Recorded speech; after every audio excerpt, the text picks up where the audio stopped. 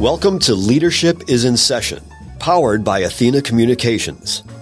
This special series features some of Milwaukee's most distinguished leaders. They'll share how they overcame challenges, developed their skills, and achieved success, so you can gain insight and inspiration. And now, Leadership is in Session.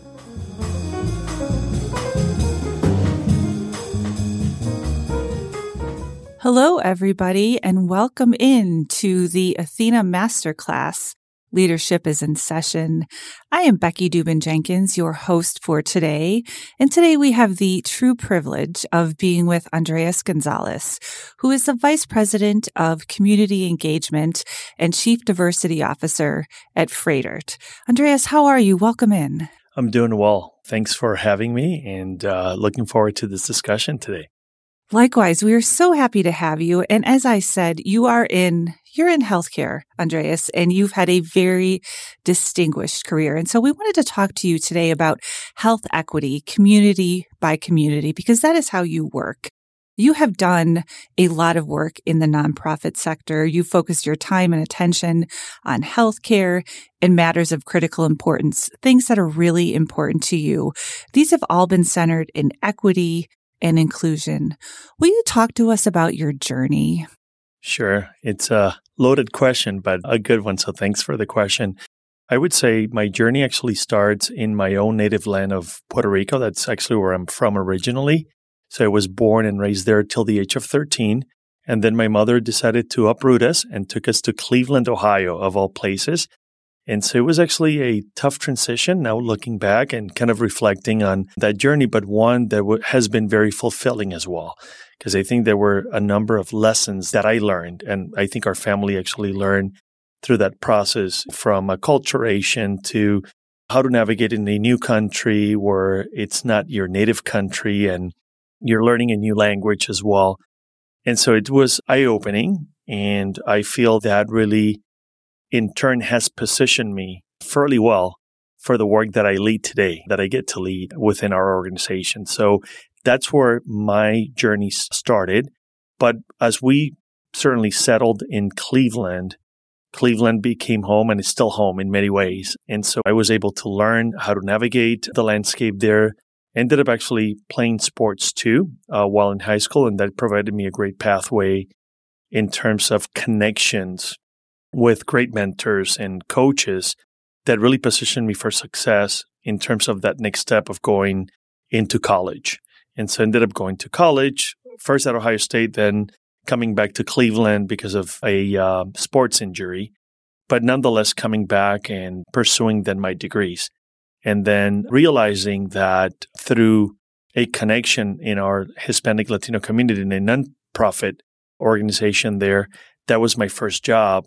And learning that, boy, I can work in my community, speak my language, and get paid for it. That's amazing. And so that's where my humble beginnings started. And from there, of course, I grew in that organization, ended up actually leading efforts there. And from there, I was recruited to actually run a much larger not-for-profit over time in workforce development. And that's where actually I struck gold with the healthcare systems. And through a joint partnership with both the county hospital and Cleveland Clinic at the time, and actually through the blessing of a great proposal or funding that we received from the Robert Johnson Foundation. And so we created a great bilingual cultural pathway for women who were in government assistance, but were in their last trimester of benefits. And how do we get them, not only provide them the education, but also get them trained, also certified, and then certainly employed. So high stakes for everyone, but we were able to do that successfully. And through that partnership is that I actually stumbled in terms of having a great discussion with a leader at Cleveland Clinic who became actually over time my mentor and sponsor. And he was the one who brought me into the healthcare system proper. So that's where my healthcare career started. So there was not a lot of intentionality in terms of getting there. It happened, A, by serendipity, but also by being prepared for the opportunities and seizing the moment, as I'd like to say. But that's how I ended up in healthcare, and the rest is history. I've been in healthcare now for over 15 years doing the work that I love to do in healthcare systems in the U.S. It's so interesting that you say it was not an intentional choice. It just happened. But I've also read that you have said, I was born to do this work. Tell us what you mean by that. Yeah, I think it's a little bit of what I just mentioned in terms of I think where I was born, we come from very humble beginnings. And early on, now obviously having better context and terminology to call it for what it was at the time, and really dealing with a lot of inequities and setbacks, and seeing how we were part of the have-nots in many ways, not having the resources, mom that struggled financially and otherwise, and really learning that it was really difficult to navigate, and especially when we arrived in Cleveland, how to navigate that new landscape, and even going with my mom and being her interpreter. Again, good intentions on my part, very much ill-equipped to do medical interpretation for my mom. And so I learned through those experiences even early on that there were so many setbacks and so many things that we did not have, that we lacked, that certainly provided me with an opportunity to build resiliency, but also in terms of understanding that, boy, at some point, if I could ever change this reality for others, that's what I want to do. And so many years later, I've now obviously in a position where I can do that through my work and really remove barriers, right, systemic barriers, and deal at the core issue with the discrimination and systemic racism that exists in our organization or organizations for that matter. And so that's what fuels me. But also because of my background and my journey, it has given me a great, I think, good lessons along the way on a great testing grounds for the work that I am able to lead now. So a lot of it is personal experiences and insights that I have learned along the way. So you mentioned a really important word. You said resilience. For the people that you serve, the people that you work with, and really for all of us, how do you help people build resilience? You have gone through a lot, as you just said. You came here to a country where you did not speak the language. Your family did not speak the language. How did you do that? And how can you share with people how they can do that too? Yeah, it's a great question. I'm going to quote one of the individuals that I certainly look up to and certainly that I respect a great deal, and that's Brené Brown. She has a great talk on the power of vulnerability. And to me, it starts with that. It starts with our ability to lean into becoming much more vulnerable. I actually like to say it in a different way, which is getting comfortable with being uncomfortable. And for me, that's where it starts. It starts with wanting to show that vulnerability, coming in with authenticity, and being willing to enter that space with a lot of humility as well, to have what I call courageous conversations. And to me, that's really the work and the secret sauce for the work that I do and how I build greater resiliency, right? It's about trying to understand where people are coming from, what people are experiencing.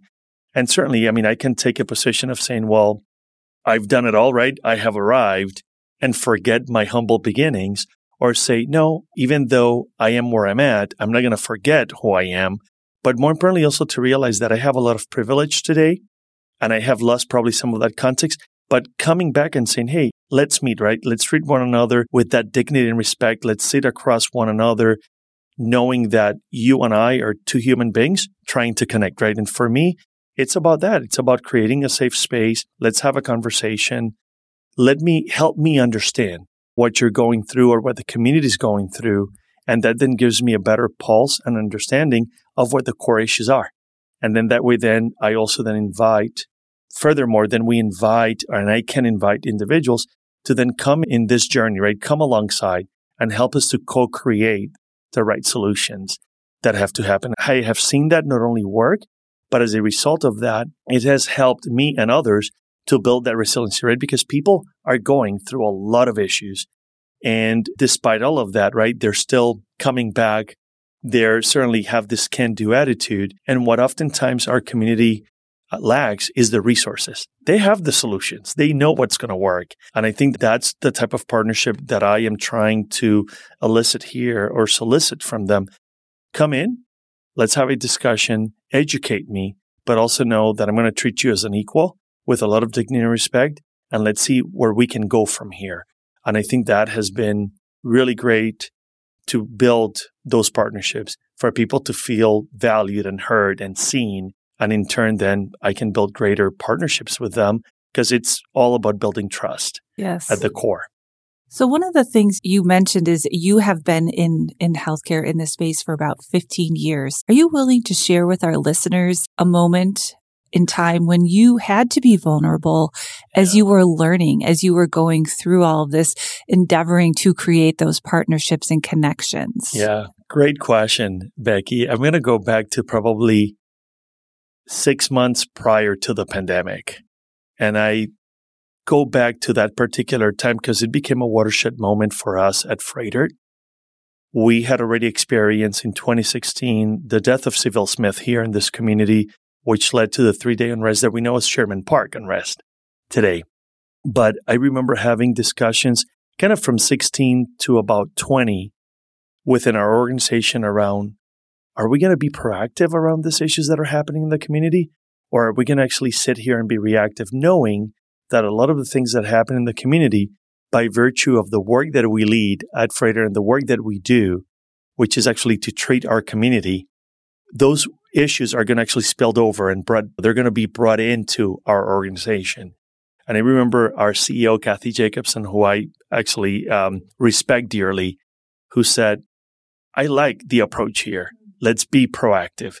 And so this conversation took a lot of authenticity, a lot of courage, but also a lot of vulnerability, not only for me individually and for my other senior leaders like Kathy, but also for the organization to say, hey, we need to realize that we have played a role here, right? At the core, the root cause is, if you look at historically how things have transpired in the U.S., at the core of all these issues, right, or the ills, is really systemic racism and discrimination. And we know that healthcare is not exempt, right? We're not obviously immune to that. And so for us, it was about A, acknowledging that individually, organizationally, but then B, admitting that openly to our community, right? And that vulnerability became extremely important because I think it was one of the first times that the community members or stakeholders said, now you get it, right? Now you're coming in being honest, right, about your journey and the things that you have done or not done in this community. And so that led to a greater discussion, that led to courageous conversations over time. And now here we are, right, a couple of years later, where we have been able to birth and launch our Eradicating Racism and Enhancing Health Equity plan, which actually is addressing a lot of the core issues that we know that are fundamentally issues that our communities, especially BIPOC, right, Black, Indigenous, people of color, have faced in the Milwaukee or greater Milwaukee area in this region. And so I think it really gave us a path forward to be able to do that. And again, to say, hey, we admit to our wrongdoings, but we're going to dismantle that racism and we're going to actually become a anti-racist healthcare system over time. So I think that would be a great example of something that I had to struggle with and deal with, and finally said, hey, I'm going to be vulnerable and I'm going to be authentic through this process. And hopefully through that engagement, hopefully others will be inspired and willing to come along and also admit to the things that we have to certainly be accountable to here. And so that was a great example of how we were able to do that and how I led maybe a little bit of that change and transformation within our own healthcare system. So one of the things I know about you and your work is that you really listen, Andreas. That is, you really and truly listen, and you do that to help align strategies to make communities better and stronger. What message do you think that sends to the people that you're partnering with? Yeah, it's the message, and actually I have received this feedback from a number of our community members, is you care. When you're willing to come and to listen, right? You're not being prescriptive in your approach. You're telling us that you care and that you're being authentic around your process, right? And your willingness to hear the feedback. And for me, and this is probably more philosophically where I come from, I view feedback as a gift. People don't have to give it to you. And the fact that people are taking the time to engage with me and share with me sometimes really raw moments and really difficult things that sometimes pain me about the things that we promised, right, in terms of our mission and we didn't deliver, it's tough to hear it. But I'm glad that people are willing to take that risk, right, to have that courageous conversation with me. And that has been pivotal in terms of then opening those channels of communication and for people to know that, hey, Andres and a number of the leaders at Freighter, they care and they're going to listen to us. They're going to engage us, and they're going to also invite us to co-create some of the solutions. And I think we saw that even through COVID-19 when we invited in both, especially in the African-American community, which was ravaged originally by COVID and throughout the pandemic, and then the Hispanic Latino community, we invited the community to share with us, what do we need to do here and how do we go about it? And one of the things that we heard loud and clear right away from the community was, you guys cannot be the ones kind of leading the way. It would be great if you can actually empower us, give us some speaking points, and allow some of our trusted members of the community be the ones, right, that are carrying that message, because they obviously have earned that right? They have that clout in the community. So we're able to do that. And that actually then led us to generate 2 phenomenal public service announcements that we made for each community. The one in the African American community was with G. Smith from G Clippers, and the Hispanic Latino community was actually with one of the elders in that community, which is Ricardo Diaz, who used to be the executive director of the United Community Center. So those are ways in which I think we have shown up in the community, again, saying, hey, we don't have all the answers. We know certain things, but let's engage. And by doing that, we have created a far better product or solution than if either one of us, right, would have done it by ourselves. You did mention 2 specific initiatives that were co-created that it sounds like gave you, and I would imagine many of your peer leaders at Freighter, a lot of gratification. What other initiatives or what other items have you spearheaded that you would say, I feel so gratified to have helped co-create these with people who matter? Yeah. So one of the things that we're doing, so I'll give you 2 examples. One is internally focused. The other one is externally focused. The internally focused one is something that, again, based on our plan, we decided that it was important, which was to create an employee life cycle. So basically from engaging our community from a workforce development standpoint to how we go about our recruiting and onboarding, and certainly making sure that individuals have, right, all their tools and resources to be successful.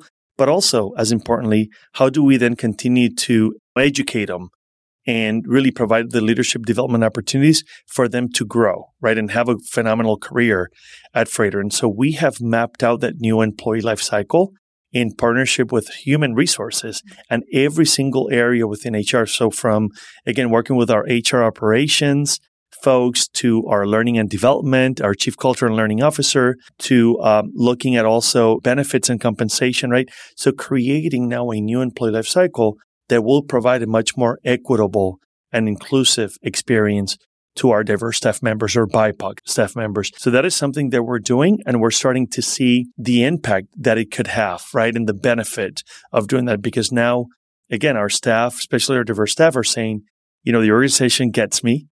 They value us, right? We're seen in this organization. They're willing to invest in us, in me, right? And so that's part of what we're doing through that employee life cycle. And a big component of that is we've launched business resource groups, affinity-based. And so we have one for our African-American Black staff members. We have one for Latinx, LGBTQ+.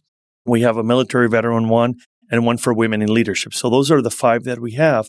And through those engagements, we're seeing staff members step up, take leadership roles, provide their thought leadership, which now is also allowing them to have greater visibility in the organization, right, and get tapped for other opportunities or other cross-functional opportunities that we certainly have, we can offer them. So I think that's actually something that we're doing. And again, we're starting to see the benefits of that. And certainly we have heard that through the staff engagement process and survey, where our diverse staff members are saying, hey, this is a great organization, a great, what we call workplace of choice. And I am having a meaningful experience here, one that is actually giving me a sense of belonging. So that's really what we strive for, and we're seeing that on that side. On the external side, similarly, we actually launched a supply diversity effort a number of years ago. And again, it was part of our blueprint or roadmap here. And we're starting to also reap that benefit, seeing now minority women-owned businesses being able not only to interface with Freighter, but now certainly bid on contracts, win those contracts, and then also grow, right? And as they grow, we know that they're going to actually go back to our respective communities and hire from the community, right? So we're seeing that those dollars are being re-infused in our community, right? Sometimes even 7 times. So that is actually another, I think, key bright spot for us, that we have seen how we have been able to move the dial on the supply diversity side. Actually, so much so that this past year in 22, we closed the year with a $42 million investment that we made in minority, women-owned, LGBT-owned, military-owned businesses in our community right here in the greater Milwaukee area. That's ultimately how we're going to create greater community and economic vitality. So those would be 2 examples that I would offer of things that we are driving and that my office is actually very much involved, or certainly kind of the architects behind the scenes driving a lot of that transformational efforts. So that has to be incredibly gratifying. I would imagine that's a proud moment for you, someone who, like you said, you came to America. You did not speak the language. You grew up in a community where you were serving as really an ally for your mom as she navigated a lot of this. And so on a personal level, what gives you hope? What makes you excited to wake up in the morning and go to work and work with these communities that you are serving? Yeah. I think it's twofold. Is one, knowing that our work matters and that it can have a profound impact both for our staff members. And if we do that and we're able, right, to provide them that great employee experience, they're going to be able to carry, right, and drive the patient experience for us, which then touches the community and the patients that come through those doors. And I think that that's what fuels me every morning, that I know that we can actually affect change. And even if it's in one life, right, that we touch and we can make a difference, that's a win for us, right? That's actually someone who we impacted positively that day, whether a staff member, right, one of my colleagues, or whether it was actually a patient. And so I'll tell you quite a quick story here that one of the other bright spots for me is one of the departments that I oversee is language services within our health network. And what I love about that is that I hear weekly, when I round on my teams there, the interpreters and our translators, I hear the number of stories that are shared with me on how our interpreters actually enter right and the patient couldn't communicate right, was obviously very distraught by whatever happened, right, and why they were here to begin, right, in our facility.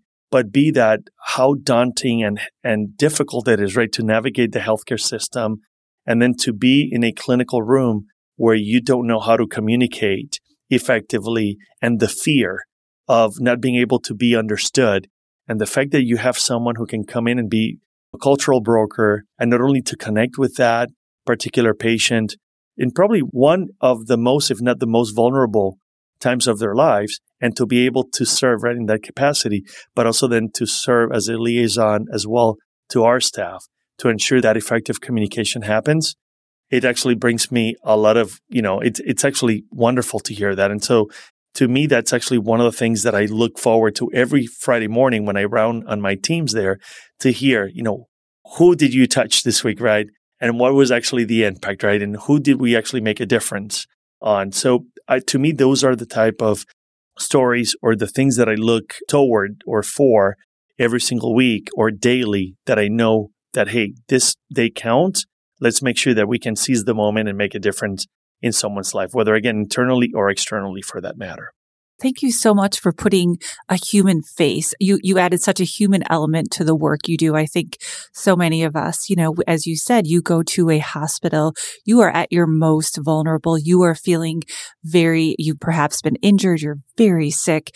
It is not the best time in your life, but to hear these stories, that is just incredibly gratifying. And really, I think for me, puts a human face on the work that you do and why it is so important. And speaking of important, you referenced vulnerability as something that you think people should embrace, that it's something that you reference that Brene Brown talks about a lot, and she does. Other than that, what life lesson should people not shy away from, but instead embrace as they're growing in their leadership? Yeah, I think it's not only vulnerability, but the other one is seeking diverse perspectives. I think we can get, and especially I would argue right now, look at our societal climate right now. We're extremely divided. I think we lost the ability to sit across or around other people. And even if we bring differing perspectives, we don't have to agree on everything, right? We can agree to disagree, but we have lost the ability just to have a civil conversation. And to me, that's actually profoundly a core issue that we're facing right now, right? Because if you do not belong to the same network or to the same political party or have the same ideology that I have, we cannot sit around, right? You're not one of us, right? It's the us versus them. And so I would say embracing differing perspectives, because I have learned in my own life, whether personally or professionally, that some of my greatest lessons or aha moments have come, or breakthroughs, from having conversations with people who are polar opposite from who I am, right? Whether the way that I think, the way that I certainly would view a certain issue, but at least we have agreed that, hey, we're going to build common ground and we're going to actually listen to one another, right?